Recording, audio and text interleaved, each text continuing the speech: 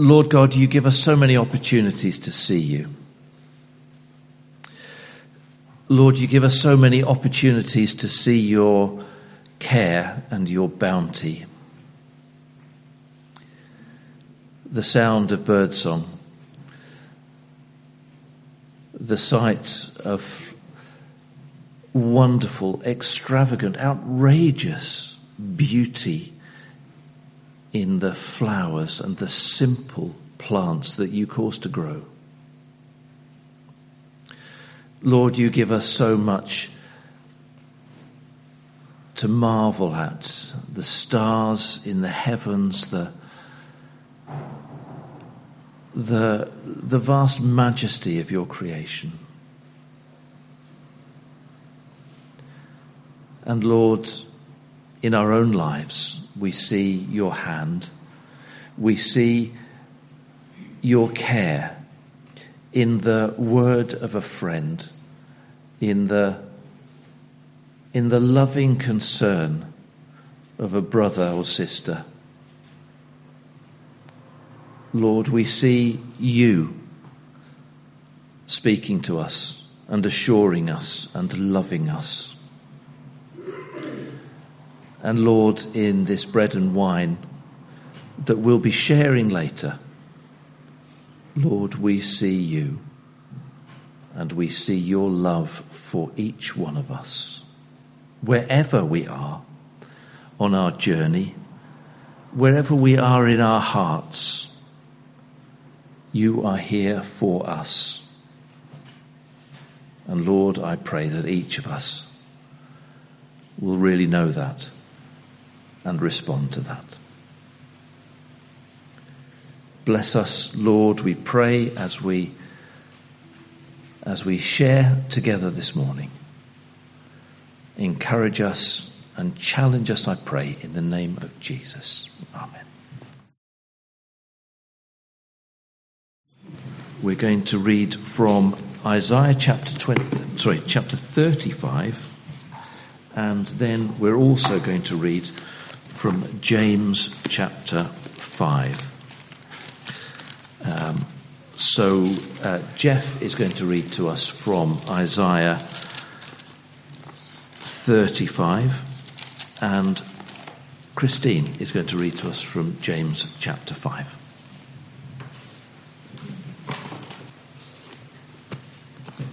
This is Isaiah 35, and it's entitled Joy of the Redeemed. The desert and the parched land will be glad. The wilderness will rejoice and blossom.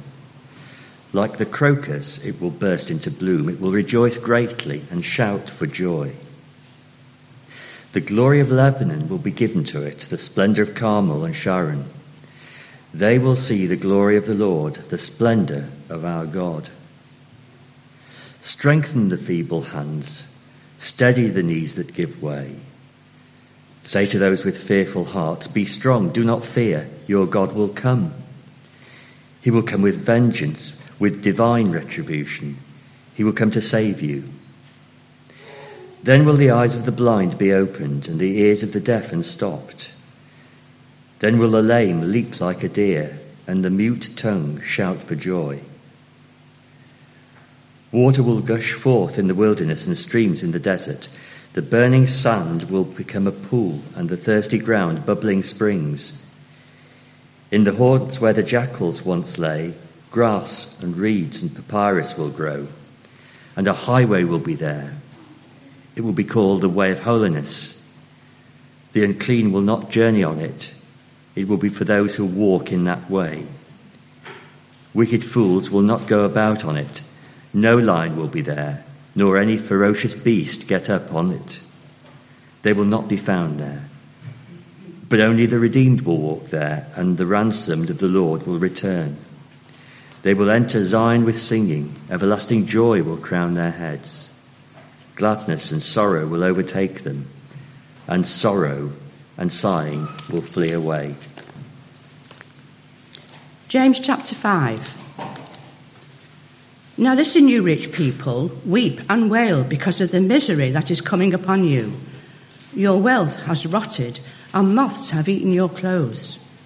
Your gold and silver are corroded. Their corrosion will testify against you and eat your flesh like fire. You have hoarded wealth in the last days. Look, the wages you failed to pay the workmen who mowed your fields are crying out against you. The cries of the harvesters have reached the ears of the Lord Almighty. You have lived on earth in luxury and self-indulgence. You have fattened yourselves in the day of slaughter. You have condemned and murdered innocent men who were not opposing you. Be patient then, brothers, until the Lord's coming. See how the farmer waits for the land to yield its valuable crop, and how patient he is for the autumn and spring rains. You too be patient and stand firm, because the Lord's coming is near. Don't grumble against each other, brothers, or you will be judged. The judge is standing at the door. Brothers, as an example of patience in the face of suffering, take the prophets who spoke in the name of the Lord. As you know, we considered blessed those who have persevered. You have heard of Job's perseverance and have seen what the Lord finally brought about. The Lord is full of compassion and mercy. Above all, my brothers, do not swear, not by heaven or by earth or by anything else. Let your yes be yes and your no be no, or you will be condemned. Is any one of you in trouble? He should pray. Is anyone happy? Let him sing songs of praise. Is any one of you sick? He should call the elders of the church to pray over him and anoint him with oil in the name of the Lord. And the prayer offered in faith will make the sick person well. The Lord will raise him up. If he has sinned, he will be forgiven. Therefore, confess your sins to each other and pray for each other so that you may be healed. The prayer of a righteous man is powerful and effective. Elijah was a man just like us. He prayed earnestly that it would not rain, and it did not rain on the land for 3.5 years. Again he prayed, and the heavens gave rain, and the earth produced its crop. My brothers, if one of you should wander from the truth, and someone should bring him back, remember this: whoever turns a sinner from the error of his way will save him from death and cover over a multitude of sins. Thanks, Christine. Thanks, Jeff. They're both quite powerful passages, aren't they? There's two passages that we read. We'll be thinking about them a bit more later on. But first, we're going to sing together. I think this is a beautiful song, and one that just exudes quiet confidence and quiet trust. And I hope that that's something that we can go away feeling a little bit more after this morning. I rest in God alone. From him comes my salvation. My soul finds rest in him. My fortress, I'll not be shaken. Oh, trust in him, you people, pour out your hearts. It's just a lovely rhythm and internal rhyme there, which so I just noticed, and it touched me. Sorry, I've lost my notes now. Oh no, that one, it's okay. I deliberately left that one down there so that it wouldn't confuse me. Yes, and now you've confused me. Yeah. Shorter anyway. I remember one time I went. I was about to get up and speak, and there's a little lad sitting next to me on the front row, and he said, "What are those?" pointing at my notes, and I said, "Oh, they're my notes for my talk." He said, "What? All of them?" So yeah, I've only got 2 pages. The Epistle of James is where I want to focus today. I want to look at James chapter 5. I quite like the Epistle of James. It was one of those things that it was a book that appealed to me as a young man. I'm no longer a young man. It still appeals to me. But it wasn't always an epistle that had a universal respect. Martin Luther described James as the epistle of straw. He thought that it was wrong. Basically, it shouldn't be in the Bible. It compared to Romans, which had all of the teaching about salvation by faith. James was a bit dodgy, because it talked about doing things in a way that Luther thought was wrong. So he fought to actually have it dropped from the canon. He thought that it was insufficiently sound to compare with Romans. As far as he was concerned, James presented a different view, a different perspective on the importance of actions. And he thought that was wrong, rather than seeing it as a complementary view and a complementary teaching. Luther wanted to get rid of the contradiction. He wanted to get rid of that contradiction rather than change his view to accommodate a bigger view. Now, I can understand that. Can you? Because once you've got a view, once you've got an opinion, sometimes it's more comfortable to search out information that confirms that view rather than challenges it.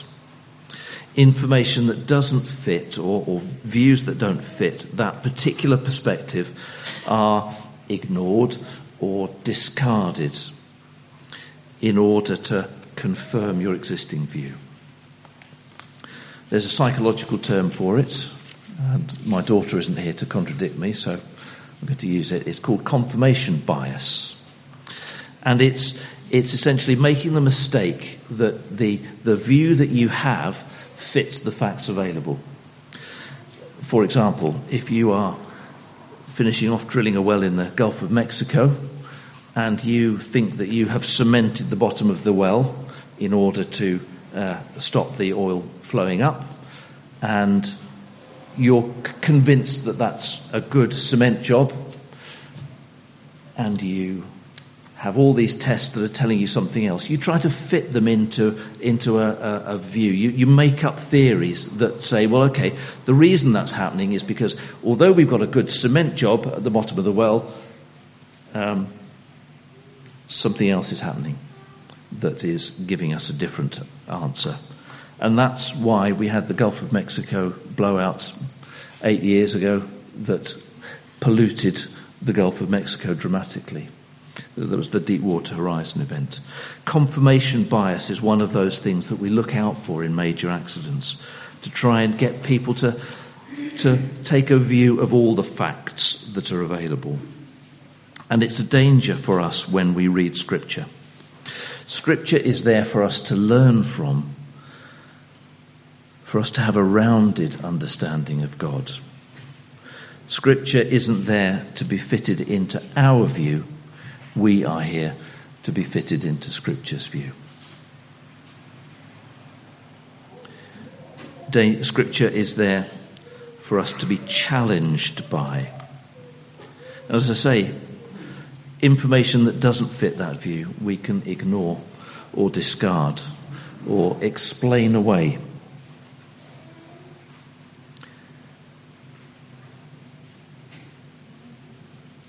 I should have read Isaiah chapter 34 this morning as our reading for the day, but it was full of blood and guts and swords dripping with fat that I thought it wasn't appropriate, and I didn't quite like the idea of reading it out this morning. I chose to ignore that. I'm not saying that it's not important. I made a decision not to read it because it was a little bit challenging to me. And this chapter in James, particularly the first few verses, I found quite challenging and quite difficult in some ways. Let's turn to it. James chapter 5 and verse 1.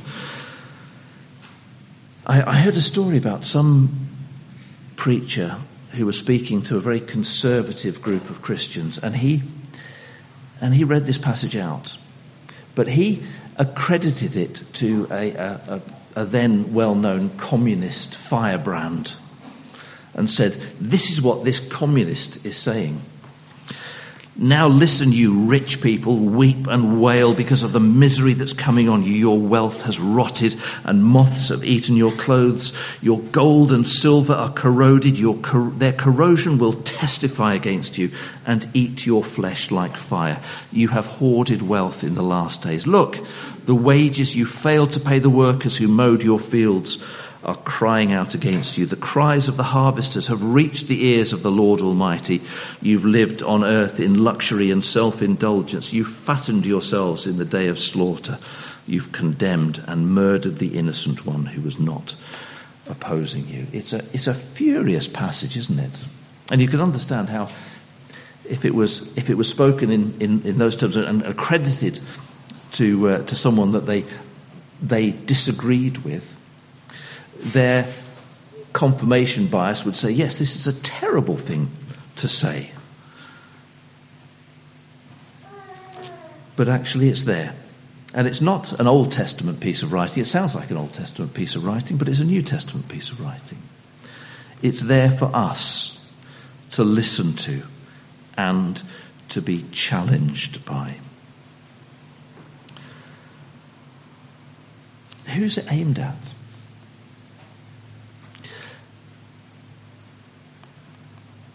Well, it's clearly aimed at rich people, but who is rich? Am I rich? Are you rich? A definition of a rich person is someone who earns 20% more than you do. And they will always be richer. However wealthy you get, however much you earn, you're not rich because they're the rich ones. Yeah, it's the person who's got 2 super yachts rather than 1 super yacht.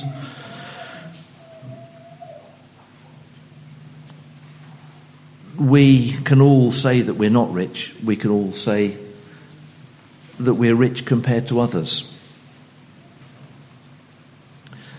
So is this about other people? Is it about people who are so rich that they have stores of silver and gold, clothes and wealth that is just rotting away? That's who this is. It is talking about. Is it about people who acquire wealth just for the sake of it? And people who cheat and steal to get it? Well, clearly it's about them. Clearly it's about those people who have that kind of opulence and materialistic view who do it. But is it about just the 1% who flaunt riches and will do anything to keep it? Well, certainly there's an application there, but is it just about them? Can we skip over the passage and say, well, that's not one for us. It's not one that we need to worry about. Can we just allow our confirmation bias to tell us that it's about very rich people? Or is there a learning that we can apply to ourselves? Because it seems that this is addressing a particular problem in society, if not in the church. But it's written directly to the church. This isn't written to those people who are outside the church and self-indulgently building up that wealth at the expense of others. But did James perhaps expect the church to pass on the message to them if it wasn't for them directly? Now, I don't know about you, but I don't literally have a store of gold and silver that is rusting away in our cellar. Although I might have the odd moth-eaten sweater tucked away in a drawer somewhere.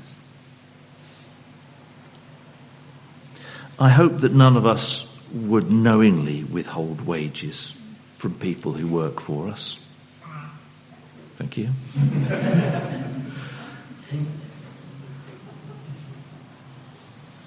So what general lessons can we learn from it?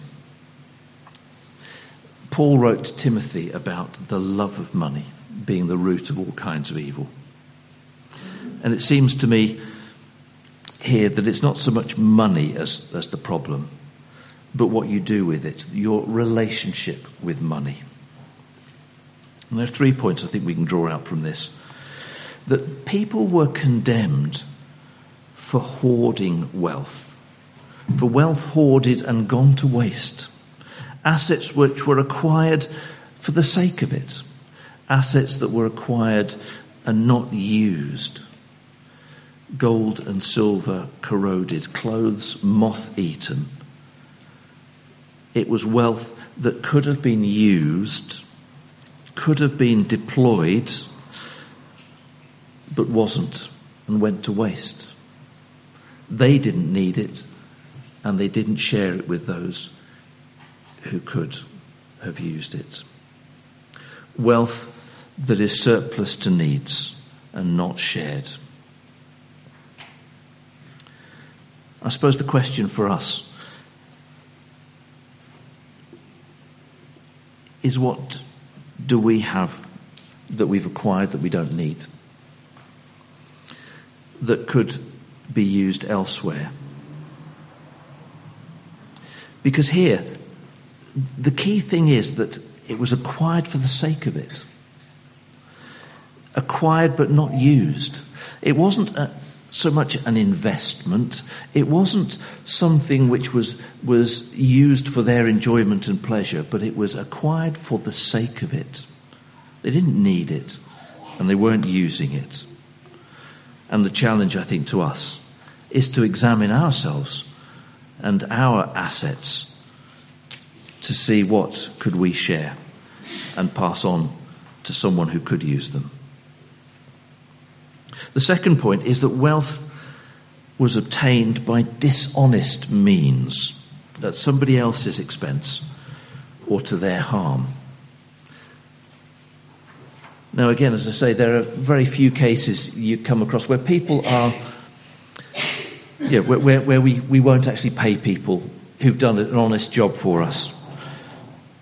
There was someone I did know who always made a policy of never paying the last invoice that he was charged for a piece of work. He was a client, and he always had this point of view that it was generally something which he could get away with, and so therefore, maybe the last £10,000 of a job or something like that, he would just say, "Well, I'm not paying," and would delay it and delay it and delay it. And it was generally more expensive to take legal action to recover it than to just let it go. So he got away with it, and used to make extra money that way. That's a terrible thing to do, I think. And I hope that none of us would go along with those kind of shady practices. But how can we not pay the wages that are due? Well, I was typing this up on my new, fairly new, Kindle tablet that I bought, and as I was just typing it away, I just, as you do, just sort of went and browsed the BBC News. Was it the BBC News or the Guardian website? And there was a little bit about how Amazon are paying rock bottom wages in order to make their Kindle tablets in China. And I bought this Kindle tablet because it was cheaper than an iPad. I thought, well, it's going cheap, so I'll buy it. And I didn't give a thought to why it was so cheap. Most of us are at some distance from the people who will be harmed by our decisions and our decision to save money. So we all know about fair trade goods. We should think about where a bargain comes from and how bargains are made. But also those car washes that are cheap, that use people who maybe are being exploited, or nail bars where people are exploited. Think about how we spend our money. And the third point I think that James is making here is that the life that he's talking about is a life that's lived with the objective and the aim of self-indulgence. You've lived on earth in luxury and self-indulgence. You fattened yourselves in the day of slaughter. It was a life that was lived with the objective and the aim of self-indulgence. And again, that's a mindset, not a monetary sum. And all of us can succumb to this way of living, however much we earn, not just those who own super yachts and fly around in helicopters. It's a mindset and not about money as such. So each of us can look at ourselves and ask the question, how does this apply to me? I may have a lot of money or I may have very little money. But what is my attitude to it? Scripture talks to us repeatedly, doesn't it, about money and greed. In the same breath that it talks about other things that we automatically think of as being sinful, sexual misconduct and violence and idolatry. But again, sometimes our confirmation bias allows us to overlook those phrases that talk about reckless use of money and focus on the things that we feel more comfortable on. It's therefore something that we should reflect on and examine ourselves on. However much or little we have, our attitude to money and how tight a grip we have on it is the real question. Scripture doesn't lead us down the path of being Puritans. It doesn't lead us down the path of being ascetics. Again, people have made that mistake in the past and gone to live up poles in the desert because they thought that's what Christ wanted us to do, to reject everything and all possessions. It doesn't lead us down the path of smashing up works of art because they are gaudy and not what God wants. It doesn't lead us down the path that views any kind of pleasure as suspect and anything more than the most basic possessions are indulgence. But it does lead us to think about our attitude and what control money has on us.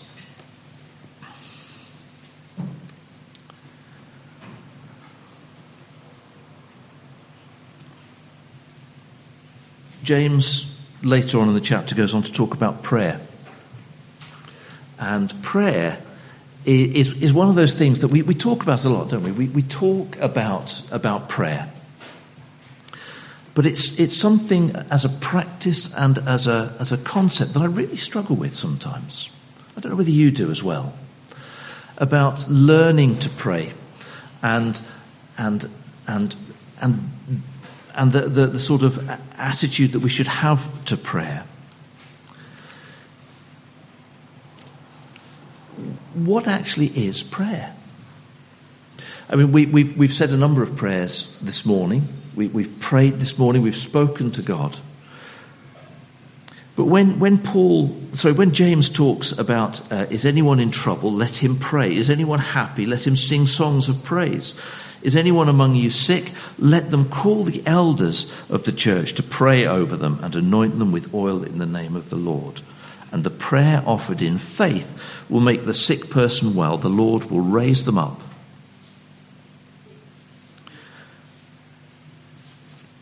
What is prayer? Is it about trying to change God's mind about something? That's always the struggle I have. Are we, by praying, trying to change God? Or does it work a bit like a petition, where if you get enough signatures, God will change his mind about something and act? Well, I'm waiting, but I need another 5 or 6 prayers before I'll act. I mean, I don't think that's the way that prayer works. Scripture never really gives us an analysis, does it, of what prayer is and how it works. It gives us, it just tells us to do it. It never gives us instructions about exactly when or where or how often to pray. But it just gives us loads and loads of examples of people who prayed and people who were changed and changed their environment by the fact that they prayed. Jesus taught us how to pray with the Lord's Prayer, but that's an example rather than, I think, a fixed liturgy. We don't always pray the Lord's Prayer when we pray, but that gives us a good understanding of the sort of thing that we should be bringing in. It tells us the how rather than the what.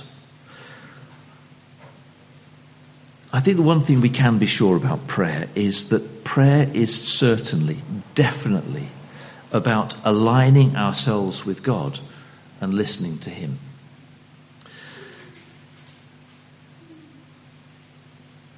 If we're troubled, James says, let them pray. Let them bring that to God. If you're troubled, if you've got problems in your life, bring that to God.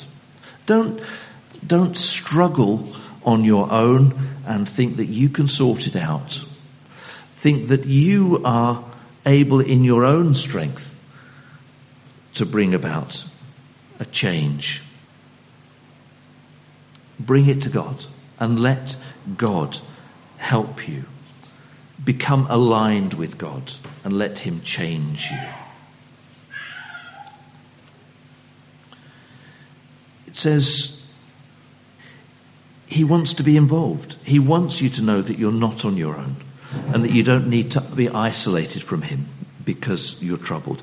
Coming to Him in prayer is part of the answer to prayer. Coming alongside Him or acknowledging Him coming alongside you is something that He uses to change us, to make us more like Him. A bit like rubbing a needle against a magnet makes the needle magnetic. So coming alongside God in prayer makes us more like Him. If we're happy, sing songs of praise. We've sung songs of praise today. I don't know whether we were happy when we were singing them. But prayer isn't just for when we're sad or when we need something, but it's about rejoicing, about bringing to God that happiness, bringing to God that emotion. And it's not just about singing songs of praise here, but singing songs of praise in the shower or whilst you're working or doing whatever. The other one that I like is about calling the elders of the church to pray and anoint them with oil in the name of the Lord. Now, I don't know what that means, whether we should do that literally, whether we should literally as a church, if we're not well, invite the elders to come and anoint us with oil, whether the oil has got some kind of sacramental, symbolic significance, or whether it's just representative of medical treatment, because olive oil was one of the staple medicines that were used in ancient times. So is it just similar to saying pray, but keep taking the tablets?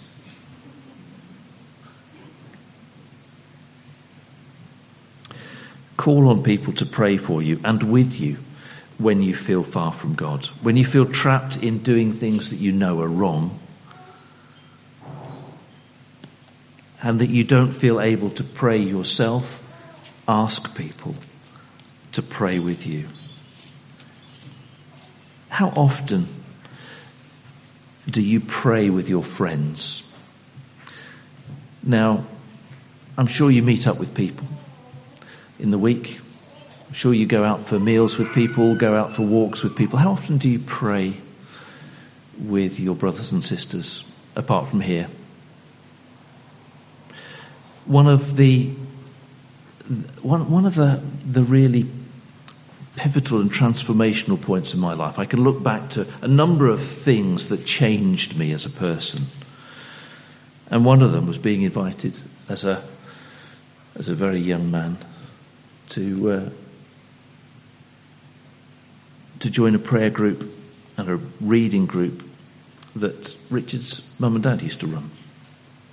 I mean, apart from the noise of the baby upstairs, it was a really lovely time.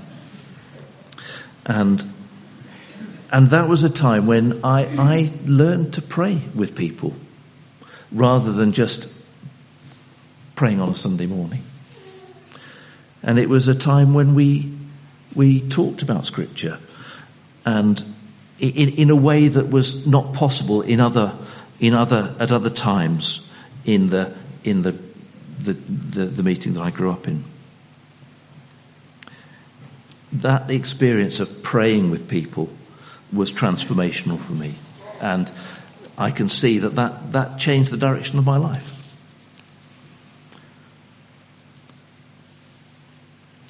Who are you going to pray with this week? Who are you going to pray for? Develop habits of prayer. It's something which I've tried and failed on many occasions to develop habits of prayer. For some, it might be rising early and praying before the rest of the household is up. For others, it might be staying up late and praying after everyone goes to bed.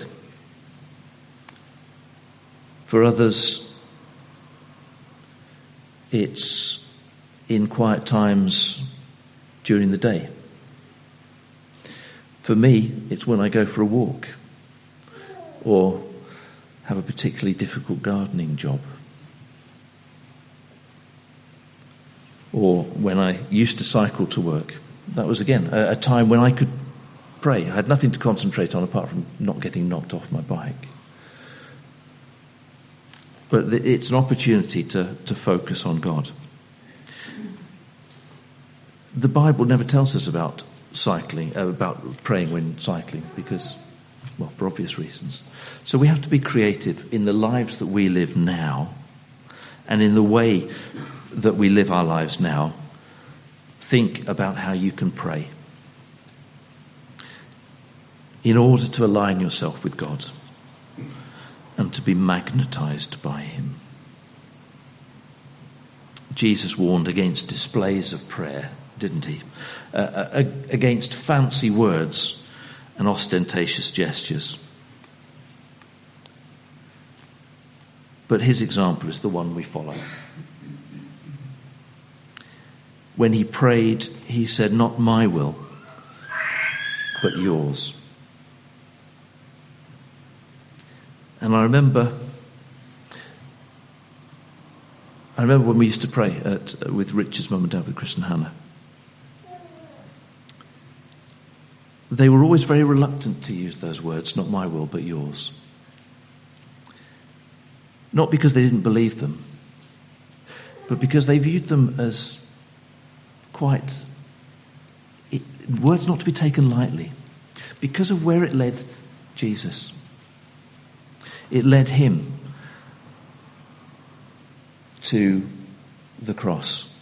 It led him to his death and to his resurrection. They're words that we should use, but not use lightly. It's not a question of, I don't care. Your will, my will. Yeah, your will, not mine.